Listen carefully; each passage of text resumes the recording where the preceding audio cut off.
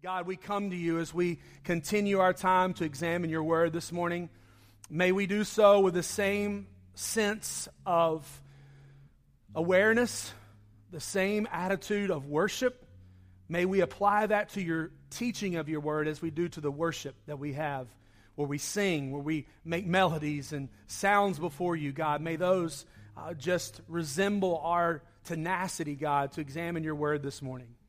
God, may we not come to it this morning with any other hope but for it to transform us, to change us, to redirect our lives that it is called to do. May we receive that this morning in Jesus' name. Amen. You guys can be seated.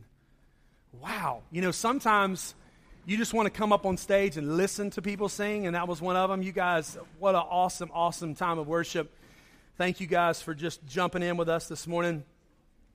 I don't know if you've ever been in a situation where you were uneasy, where you needed somebody to introduce themselves. Maybe you felt you were in danger, or maybe you've been somewhere new and you didn't know anybody, and somebody finally introduces themselves, and it kind of brings things down to a level. Back in January of this year, back on January 1st, I told you guys last week, skipped church on January 1st to have some time with my sons and my brother and his two sons. And we traveled to Pittsburgh, Pennsylvania to go see a Pittsburgh Steelers game. Now, this is not this is not about the NFL, all right? It just happened to be where we were. And so we traveled on a Saturday to Pittsburgh, Pennsylvania. And so we were excited. I've been a Pittsburgh Steelers fan since childhood, so I was ready to go. This was exciting for us. And we go to the hotel. We spend the night. Sunday morning, we wake up. We go downstairs on the elevator, coming back upstairs, and my nephew, who's a junior in college, he looks at me with this ghostly, he's coming on the elevator as I'm coming off, and he says, "Have you seen my dad?" And I said, "No." He said, "That's my brother." And he said, "He lost the key to the rental car." We are 7 hours from North Carolina from the rental agency. We are not too close to the airport, and we are about 30 minutes outside of where the stadium is for the football game later in the day. It's 9 o'clock in the morning, no problem. I was chill about it. Hey, we'll find it. We searched their room. We took mattresses off. We tore dressers apart. We put it all back together. We looked inside, upside, outside, however Dr. Seuss might say it. We looked everywhere for this key. We looked in the parking lot. We had OnStar unlock the car so we could look in the car. We searched everywhere for this key. 11:15. It is now 11:15. The game starts at 1 o'clock. It's 30 minutes from the stadium. We're all sitting in the lobby, and I'll never forget this. We're all sitting in the lobby, and we look like 4 or 6 guys sitting there whose dream had been burst, right? And we're all decked out in our attire. We're all just kind of sitting there. We can't get Uber to come get us for some reason. The taxis don't want to come get us, and we're just stuck. And so finally my brother says, "I'm going to go ask somebody to give us a ride." So he goes in the parking lot of the hotel to anybody who has on Pittsburgh Steelers and just starts asking them for a ride. And so this lady, her name was Joyce, she said, "Yeah, some of y'all can ride with us." Now, I later figured out he didn't volunteer himself to ride with them. He volunteered me and my sons and one of his sons to go ride with them. And so we get in a vehicle with 3 people that I've never met in all my life. And the only credential that they had was they had on something that said Pittsburgh Steelers. This is not how you surrender your life to someone, right?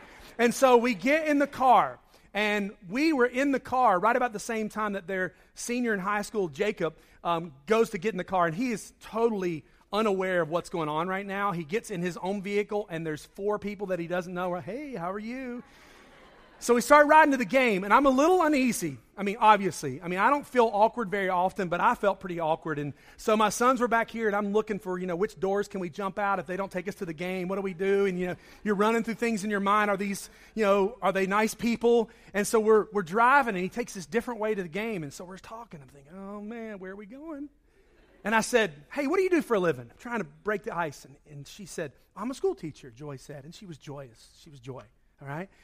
And then Brian says, "Well, we're from Morgantown, West Virginia, and I manage the cafeterias for the elementary schools. And I am a 10-year church planter in Morgantown, West Virginia. I'm a pastor." I have never been so happy to meet another pastor in my entire life.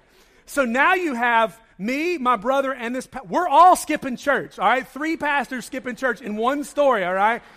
And so we start talking, and as soon, I kid you not, as soon as he said that, I went, whew. I introduced myself because they were probably feeling the same way, and there was just a general sense I could feel in the car of, okay, we're all going to live. We're all going to make it out of this. There are times when somebody identifies themselves and we say, wow, that made me feel better. And then there are other times when somebody identifies themselves in a situation and we say, oh, I didn't know that's who you were. I didn't know that's what kind of work you did. There's power in the introduction of a person, of a setting, and of a background. And so we're going to take our entire time of teaching this morning to introduce the Apostle Peter to us as he introduced himself to the readers of 2 Peter. Now, this is really important. I know if you were with us in the fall, you go, man, we know who Peter is. We've got this guy. We've talked about him for a while. It's been 3 months. You've probably forgotten part of it.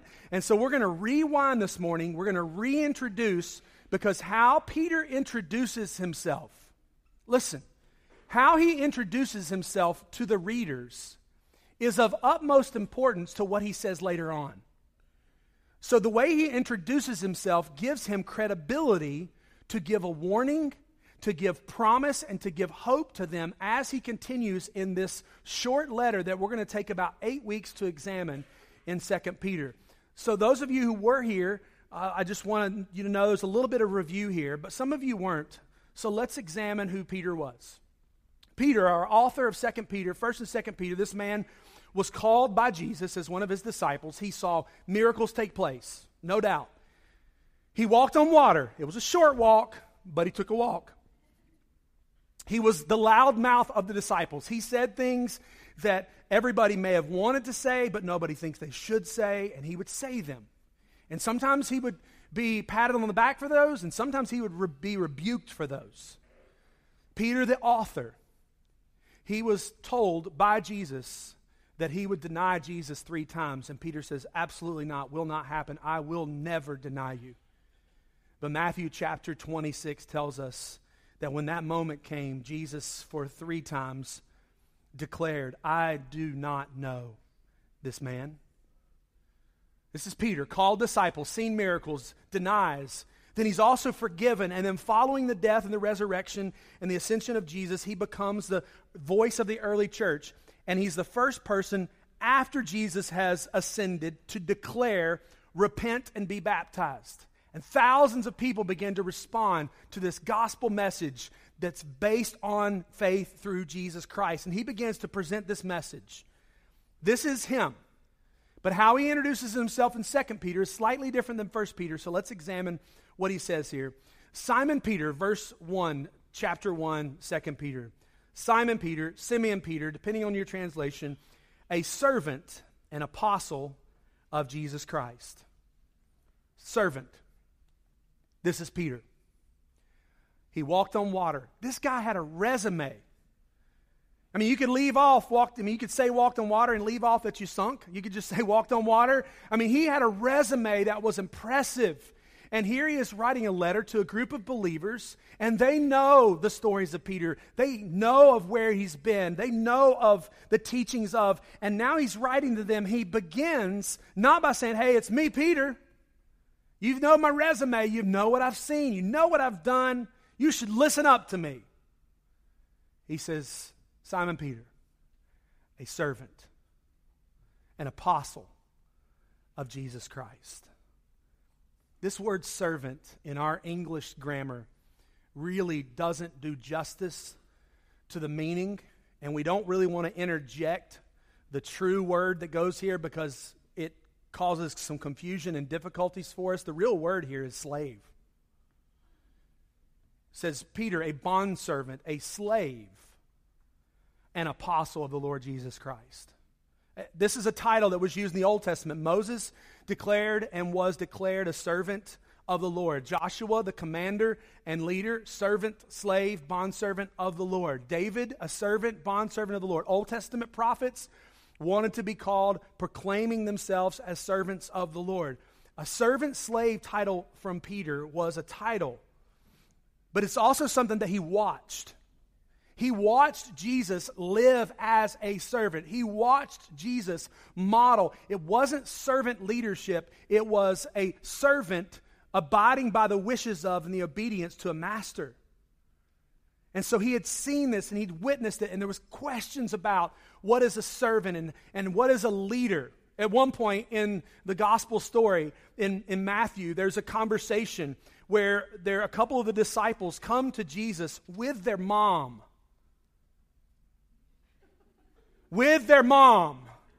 And they ask, how do we get to the front of the line and be the greatest of the disciples? With their mom. This is not a mom moment, moms, all right? With their mom. How do we get to become the greatest? And Jesus says, it shall not be so among you, Matthew chapter 20, but whoever would be great among you must be your servant, and whoever would be first among you must be your slave, even as the Son of Man came not to be served, but to serve, and to give his life as a ransom for many. Peter was there listening. He was there when this message of servanthood was delivered, and he said he must be your slave. Now this idea of slave, let's just give meaning to it as it is. In the New Testament, a slave had no identity outside of their master. Who their master was, they were. What they represented, they represented. Where they went, they went. There was no distinction. Nor, this is important, nor did they have any choice but obedience. They didn't have the opportunity to wake up in the morning and say, I'm a slave/servant of my master. What do I want to do today? No, that's not on their agenda. A servant had no choice of obedience, no choice of what their life choices and direction. And Peter's not begrudging in making this announcement. He's not upset about this fact.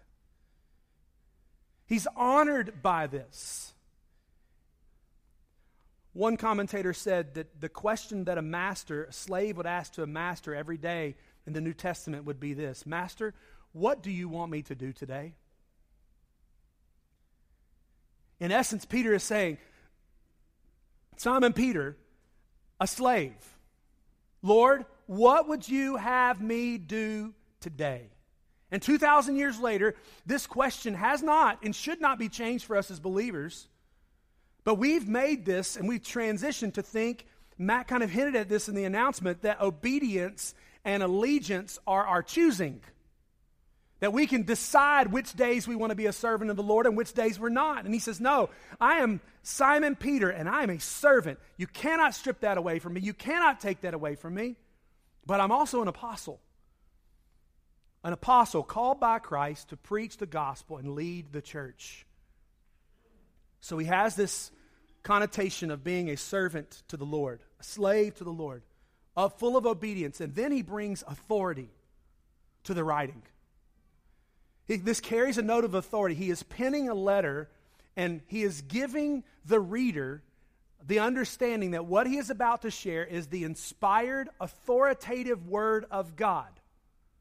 It is not for them to receive and for them to pick and choose which pieces of the letter they decide to be obedient to. He's saying, I am an apostle called by Christ to preach the gospel and to lead the church. And because of that, I'm going to deliver with authority to you this message, because I'm also a servant of the Lord, but also unto you. He's a servant. He's an apostle. When they would have opened this letter, they would have been greatly surprised, I think, for Peter to call himself a servant. But what he says next would have gotten their attention if he didn't have it. For what he says next is, to those who have obtained a faith of equal standing with ours by the righteousness of our God and Savior, Jesus Christ. Now, it's important for us to know the context. I won't give you too much history here, but you need to know that the early church had struggles. The early church had divisions. The early church had differences of opinions on some things. And one of the major differences they had in the book of Acts was if you were a Gentile, a non-Jewish person, and you came to Christ and believed in Christ, did you or would you have to succumb to all the traditions of the Jewish people? And the Jewish people, of course, said yes. And the Gentile people said absolutely not. And so there was this discussion about this. There was this resolution about this.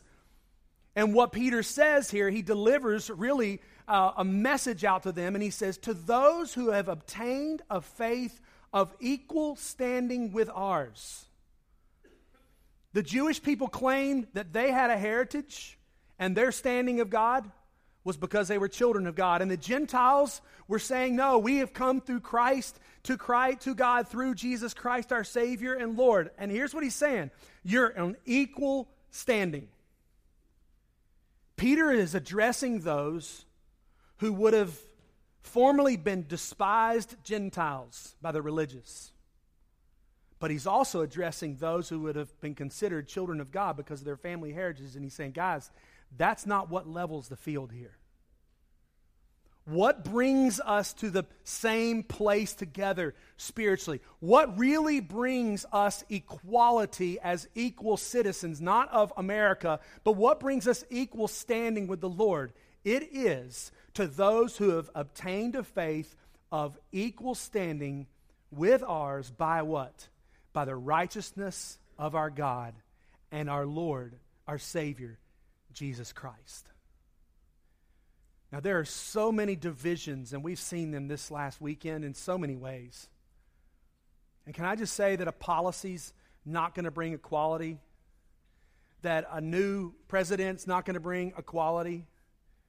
That the foundation for equality of mankind is not in an official and it's not in a policy, it's in the gospel of Jesus Christ. It is here where those who have heritage that they look back and say, I'm ashamed of where I've come from. But have you come to equal standing of faith through your understanding of Jesus Christ?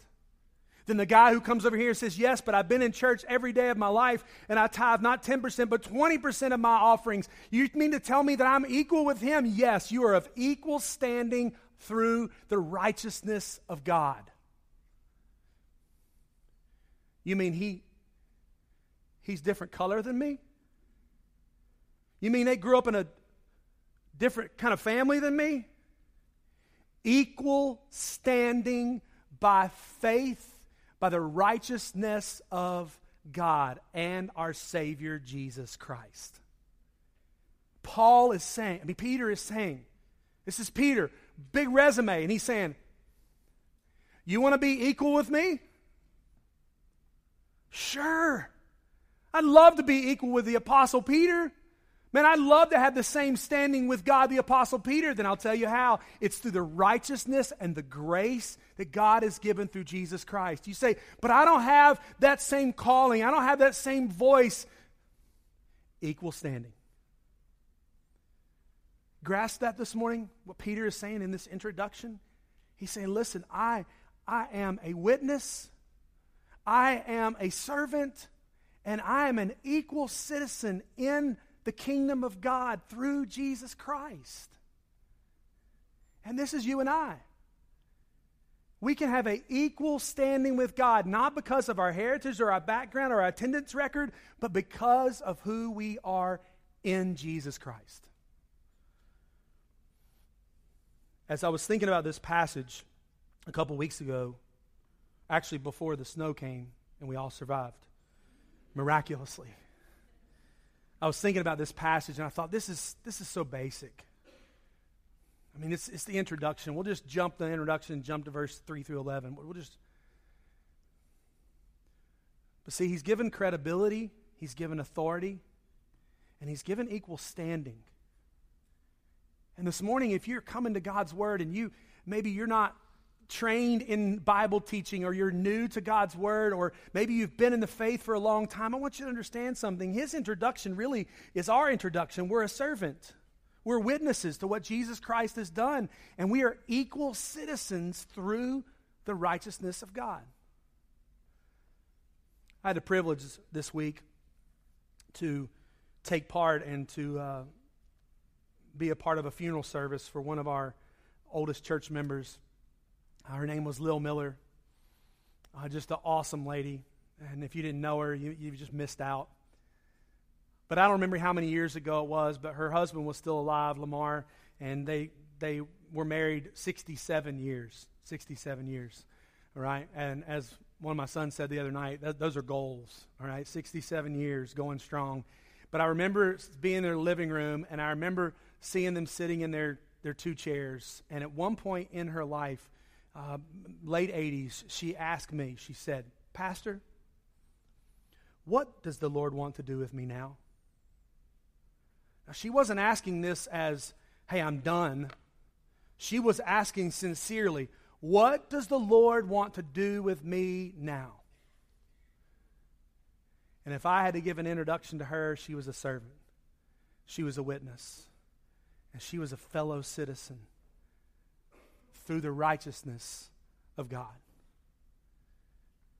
And up until almost her last breath, she was witnessing to people in hospice and her nursing home, telling them about the grace of Jesus Christ.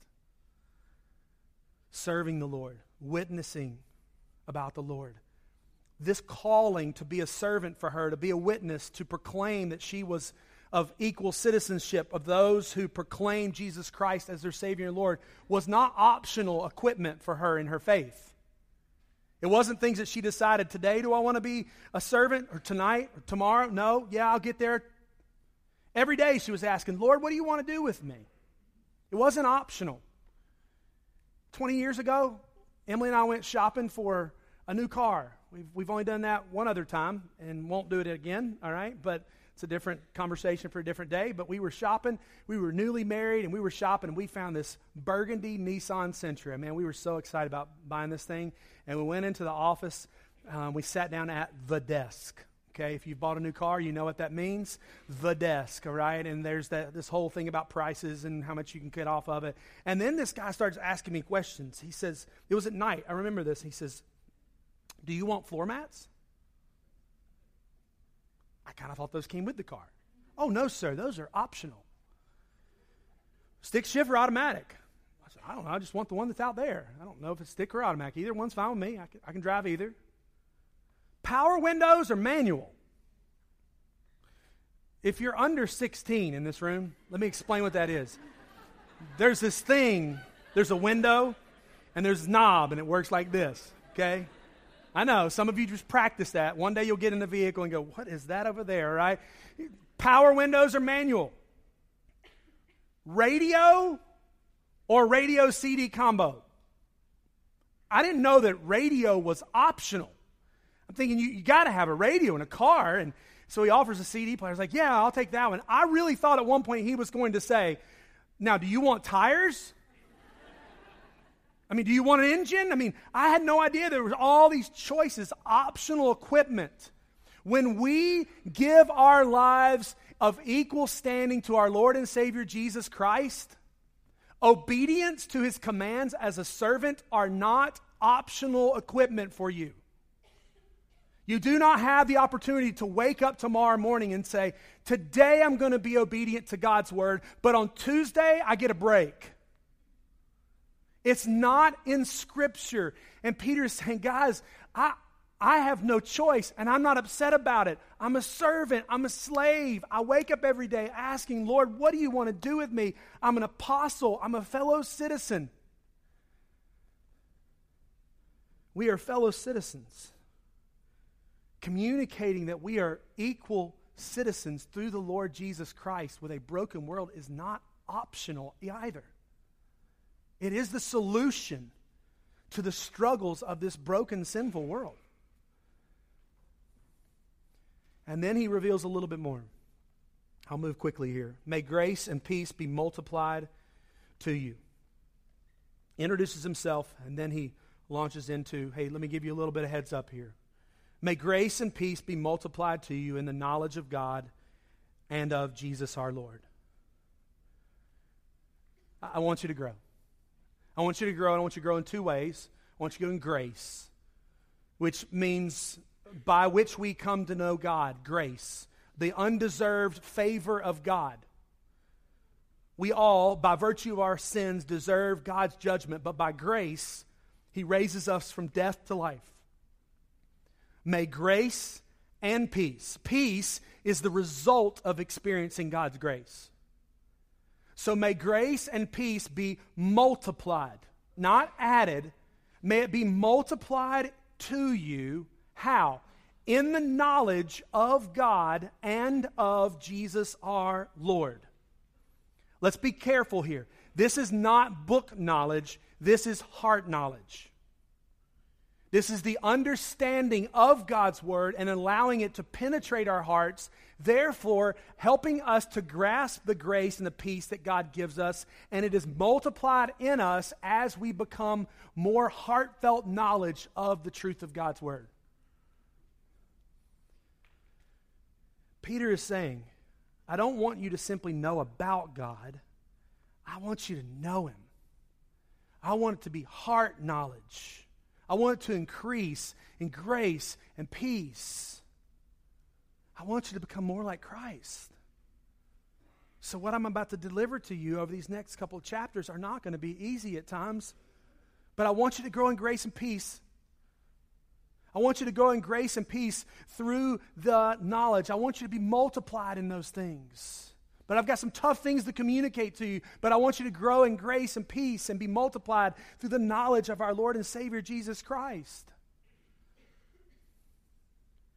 So when I read this passage again several weeks ago, I thought this is basic, but it is absolutely necessary.